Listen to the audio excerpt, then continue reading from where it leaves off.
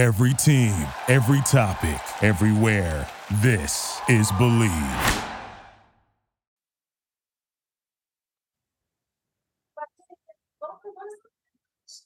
Hello, this is Master Mark Sorianis, and I am coming to you from New York City. And I am going to be speaking today to a frequent guest on our program, someone whose movies we've reviewed and love, and that is Jesse V. Johnson. Before we talk to Jesse, I'm going to get our advertising out of the way. Today's sponsor is BetOnline. BetOnline is your number one source for all your betting needs. Get the latest odds, lines, and matchup reports for baseball, boxing, golf, and more. BetOnline continues to be the fastest and easiest way to place your wagers, including live betting for your favorite casino and card games, available to play right from your phone. Head to the website or your mobile device to sign up today and get in on the action.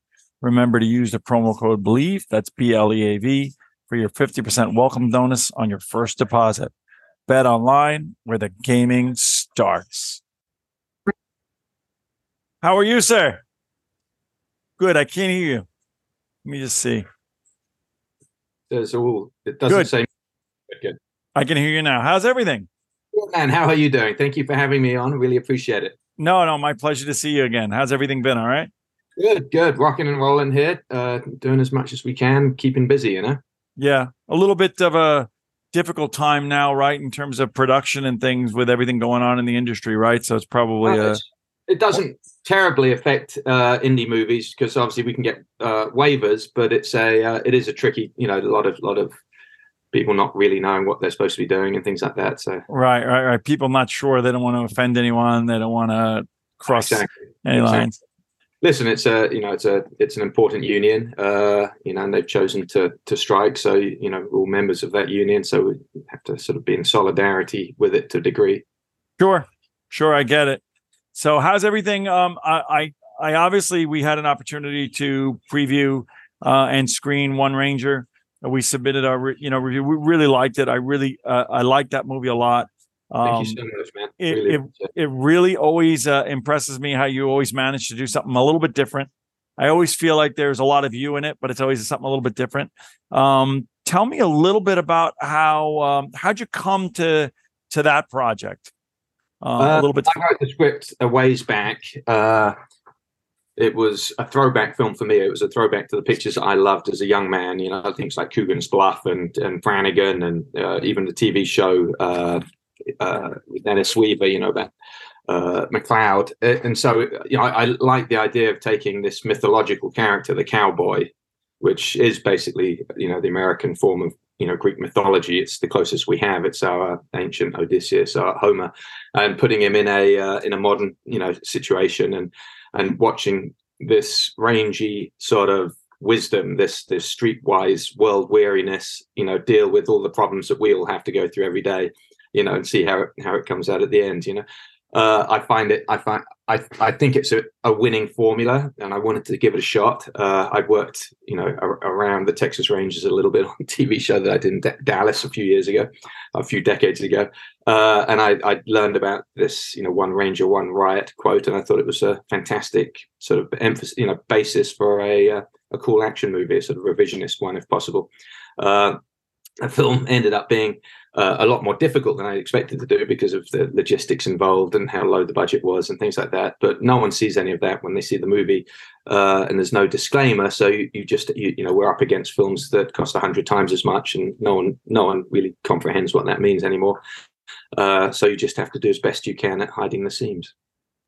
That seems to have become your sweet spot, right? Which is the ability to do more with less, right? So I think a lot of the things that we've talked about, the things that you've done, you really managed to do a lot to be able to work on a film that's low budget, but that yet is sensitive to that and doesn't give you the feeling that you're cheated as somebody who's watching it, right? From the standpoint of special effects, from the standpoint of action, from the standpoint of the way the film is shot.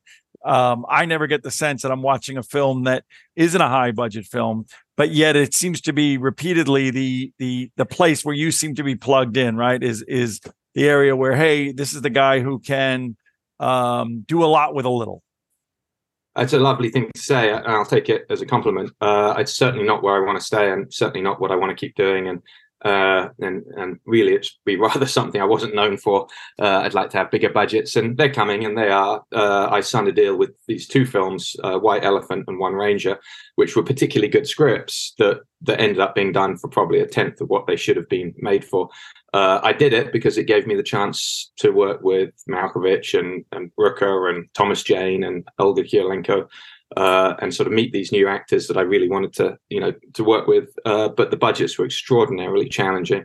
But each sort of step in this path of what we call a career, you have to think very carefully. Do you want to keep making films with Scott Adkins where people throw sidekicks, there's nothing wrong with that, or do you want to advance to the next sort of cast tier group who are interested, who are asking, or who are sniffing around?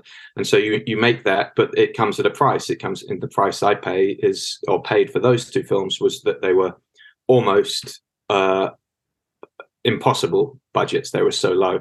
But you get out there and you figure it out and you do what needs to be done and you plan it as best you can and shot list it and storyboard it and try not to send anyone to the hospital or yourself to the hospital and deliver the film. And I did those two, and sure enough, it brokered me into another arena where I've enjoyed a bigger budget on Chief of Station, a film I just did with Aaron Eckhart, or more creative freedom, like I've just done on a film with Boudica, with Olga Kurylenko, because I'd met her through doing White Elephant.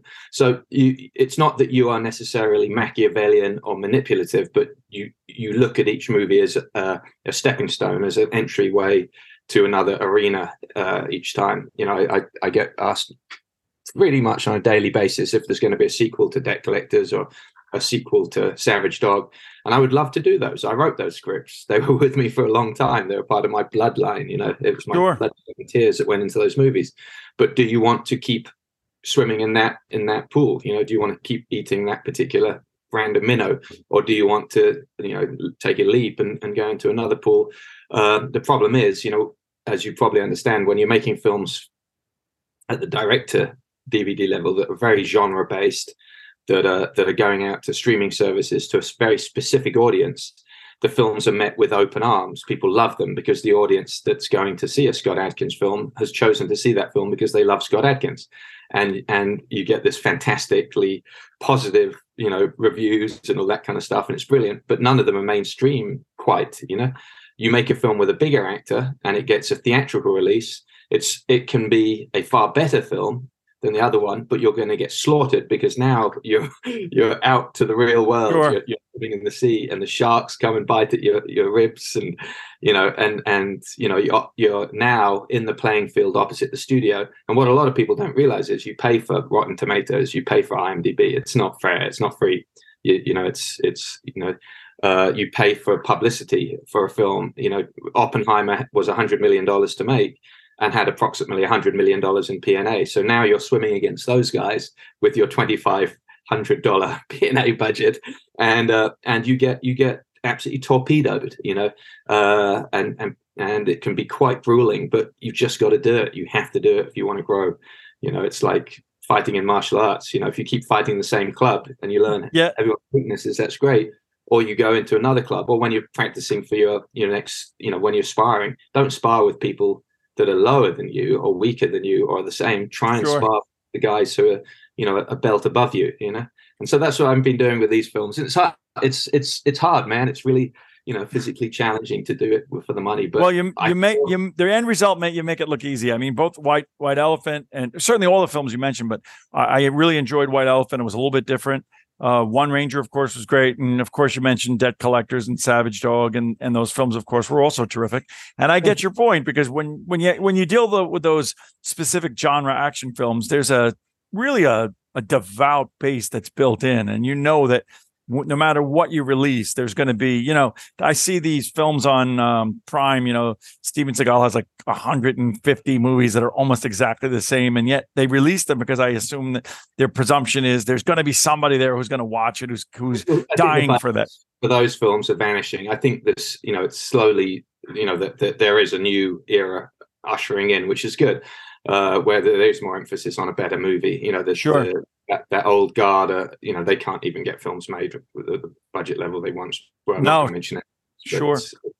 It's gone away, and it's okay. It's the way of the business, but I don't look towards those. I always looking to try and expand. Although I've got to say there are genre hoppers as well. When we did Avengement, we were reviewed by the New York Times and LA Weekly and Los Angeles Times very, very positively. So there is you can hit a home run every once in a while, but it's a very risky thing to try and bet on. But it does happen, and you have one that launches you out into the stratosphere.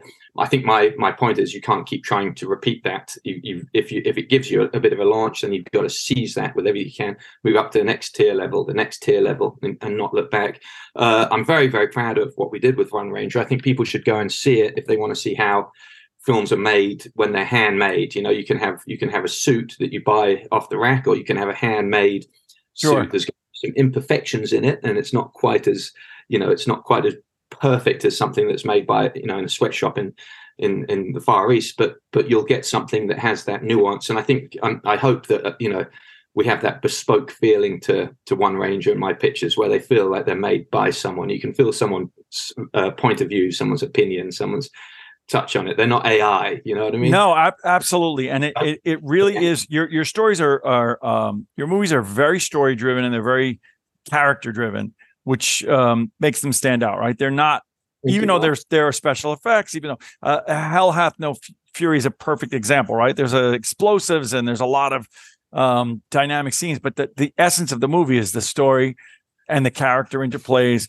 and the interesting dynamics of the characters as they unfold, right? As they unfold. Thomas Jane's perfect example in this. How did you end up getting together with him for this one? Because he actually is, of all the things he's done, like, it is the most comfortable role, I think, for him. One of the things that I really felt in watching this movie is he's really comfortable in this role. And I really felt like, all right, this could be a series of movies. This could be the first of a series of One Ranger movies where centered around him. Yeah, he's fantastic. I had met him 2 or 3 times before. We were trying to find scripts to do together. He'd given me a script. Financing, fell through at the last minute, but we enjoyed sort of the conversation we had at his house. I'd always taken note of his house when we'd gone there. Here's lots of vintage movie posters and comic books framed. A real interest in older cinema, which I do too. Love the films of Bud Boddicker and Howard Hawks and Ford and Raoul Walsh and these guys. And we'd speak about that stuff. We'd go to talk about the movie, and within 10 to 15 minutes, we'd be talking about film history or pictures made with Randolph Scott or John Wayne pictures, the ones that he did with Walsh or Hawks. And we'd go off at a tangent for hours on an end and be frustrated because we hadn't talked about the movie.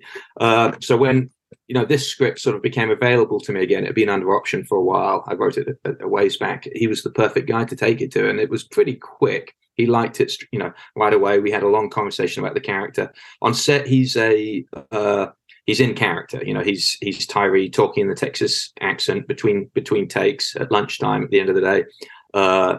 The questions he has are very minimal because we've done all of that ahead of time. He is absolutely immersive. We had a couple of scares on this when I visited the second unit, and I obviously wanted to make sure they're working quickly because they've got a lot to do, and we're third camera goes between second and first unit, so you have 2 cameras when you have the choice for it, and they were using the second camera, so I wanted to make sure they were filming. And I get to the second unit, and the stunt double for Thomas Jane is sitting eating crisps, English guy, and I absolutely blew a gasket at him. And he said, no, they're filming. Thomas is doing all his own stunts. And I looked over, and sure enough, Thomas is in there sweaty and beat up and bruised and being thrown through cabinets. And it's like, this is awesome. This is really, really cool. This is what you're very hesitant to ask for that in this day and age, because you don't want the actor to hurt himself, or you don't want to appear to be putting pressure on them to do something above and beyond. So it's just great when you have an actor who really invests. Scott Adkins does that. Sure. Michael Rooker did it. The best of the best will get in there, roll their sleeves up, rehearse it. They won't be, they won't be foolish, but they'll get in there. They'll work with the stuntmen, and you have something beautiful. And it was really great working with Thomas. It was fantastic. And That's great. And I thought, by the way, White Elephant was probably one of Michael Rooker's best roles. I mean, he's so memorable, well known, and such a character actor, but he really nailed that role as well. A very, very similar.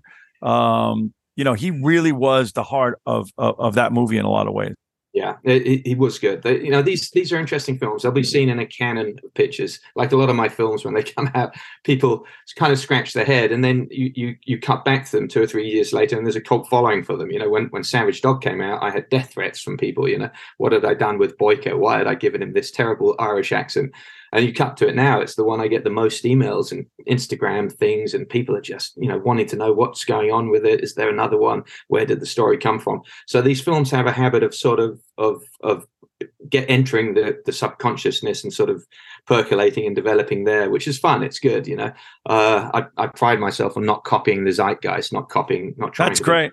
John Wick, not trying to be the next Extraction, not trying to be the next Matrix. That doesn't work for me. They have to come from somewhere more base, somewhere more organic, somewhere in my soul. I don't mind if they come from Clint Eastwood and Don Siegel in 1968. That's okay.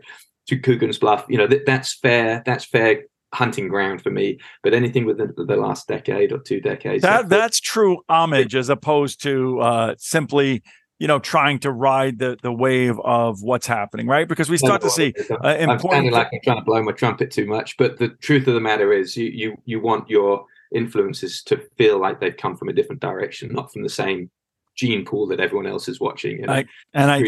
I think you do that real well. Now, Dean Jagger in the film in One Ranger is great. He was in Avengement, I believe, also, and he's known here probably more for his role in the series, now revived series Warrior, the Bruce Lee series, which is on HBO Max now, or Max as they call it. But he does a terrific job as the villain in One Ranger, and I love the fact that it was tempered, right? So it's not. It would have been really easy, I think, to have him go to the next level and become like a comic book supervillain, as opposed to being a human being.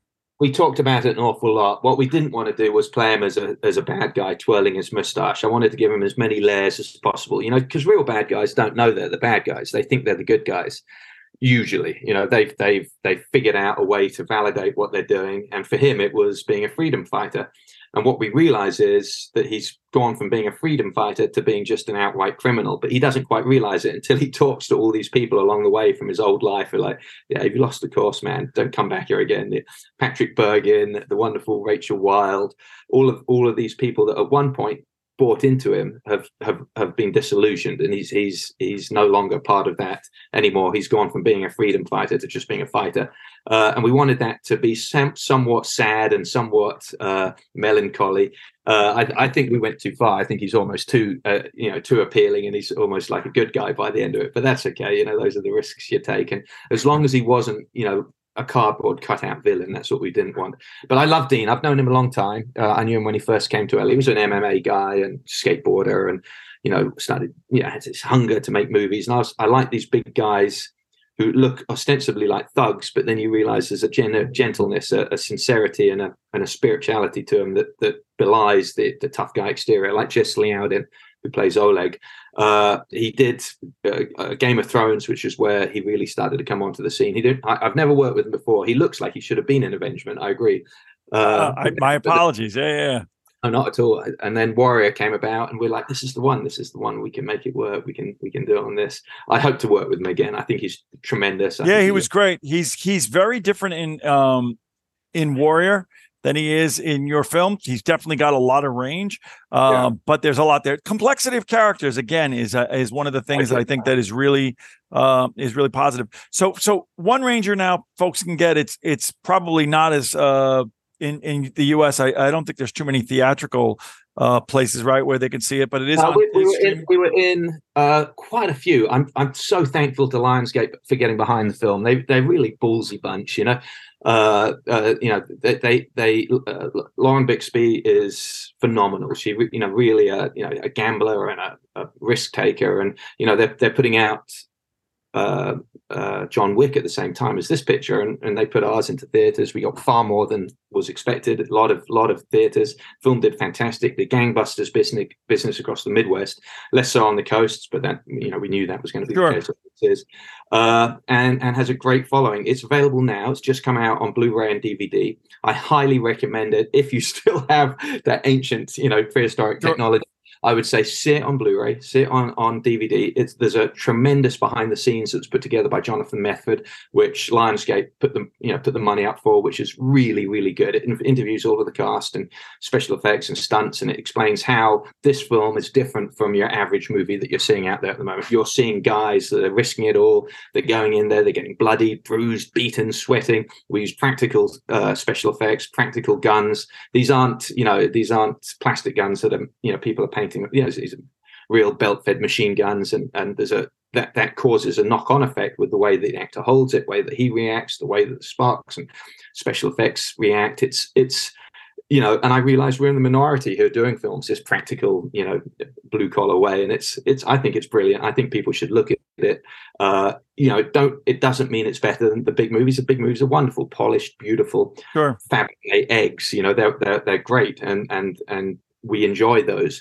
But go see a picture like this and you'll get a more idiosyncratic take on what's going on, and more of that handmade, you know, feel that, you know, it was just a lot of people really putting on a great show, good performances, and I think there's something to be said for that. There was a reason when this industry started. You had the A movie with the B movie underneath.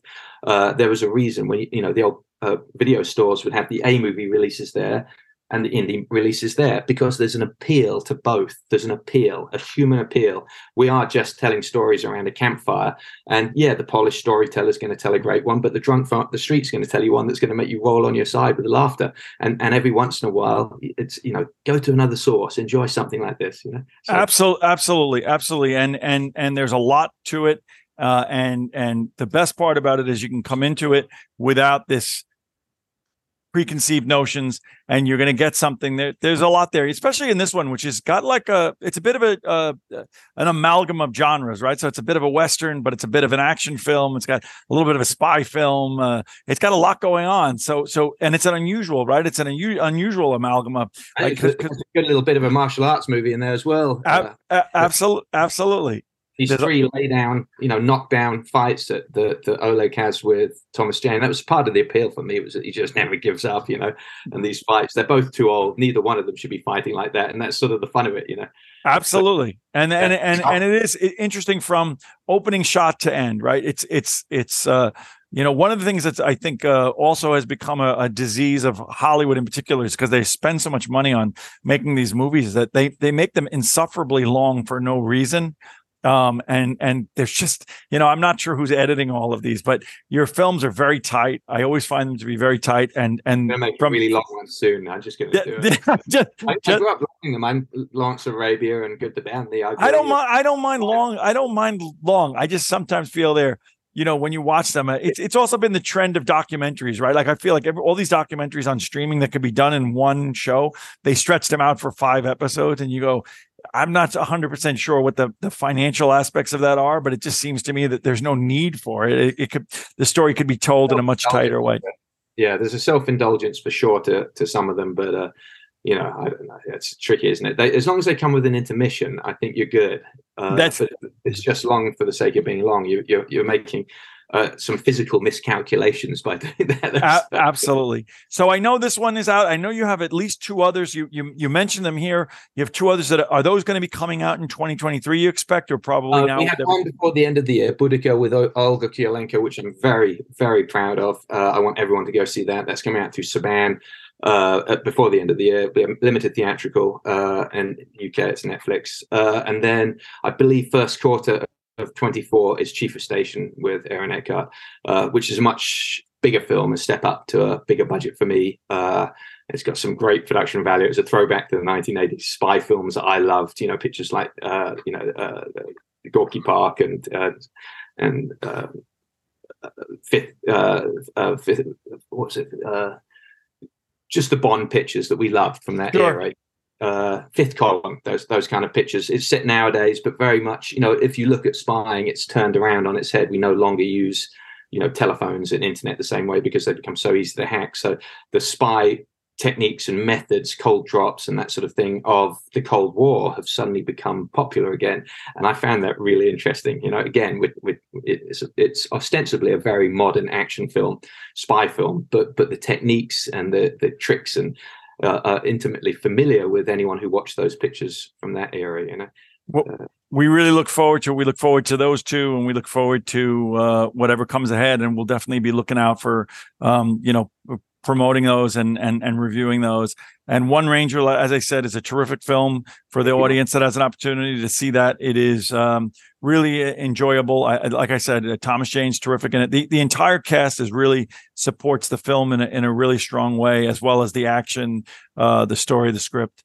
White Elephant, and then of course all of Jesse's films. I could go Savage Dog. You mentioned that is probably the film that got me hooked on your work, and then going back and seeing everything really everything that you've done, whether it be Charlie Valentine, whether it be now you're going back in time. That's no, absolutely. Your love of Steve McQueen, The Beautiful Ones, right, is all of those are terrific. We've got the rights back to The Beautiful Ones this month. That's the big epic one. For almost 2 years we've been struggling to get the rights back because they were sold to a particular distributor who we felt did a terrible job. They colorized the movie, put it out in a very sloppy manner, very lackadaisical, uncaring way.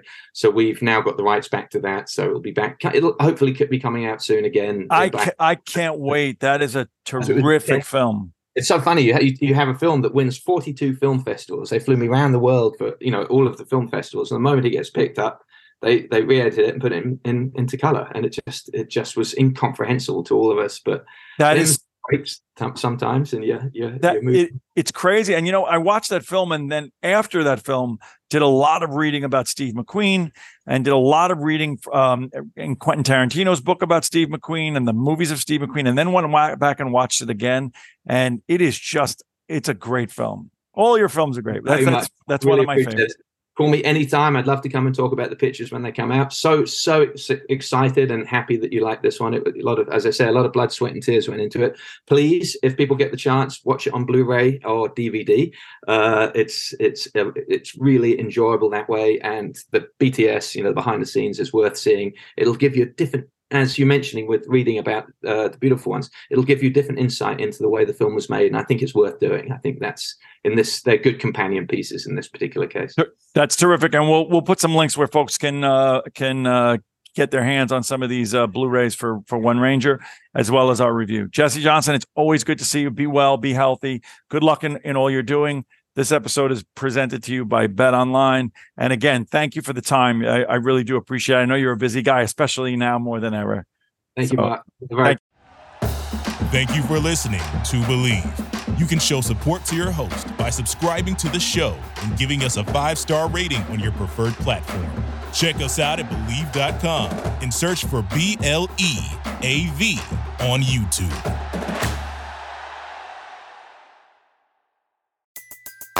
Everybody in your crew identifies as either Big Mac Burger, McNuggets, or McCrispy Sandwich. But you're the Filet-O-Fish Sandwich all day. That crispy fish, that savory tartar sauce, that melty cheese, that pillowy bun. Yeah, you get it. Every time. And if you love the Filet-O-Fish, right now you can catch 2 of the classics you love for just $6. Limited time only. Price and participation may vary. Cannot be combined with any other offer. Single item at regular price. Ba-da-ba-ba-ba. When you're listening to a true crime story that has an unbelievable plot twist that makes you stop in your tracks? That's what our podcast, People Are the Worst, brings you with each episode. I'm Rachel. And I'm Rebecca. We're identical twins who love true crime cases that make you say, didn't see that coming, and we hate the people responsible for them. Listen to People Are the Worst now on Apple, Spotify, or wherever you get your podcasts.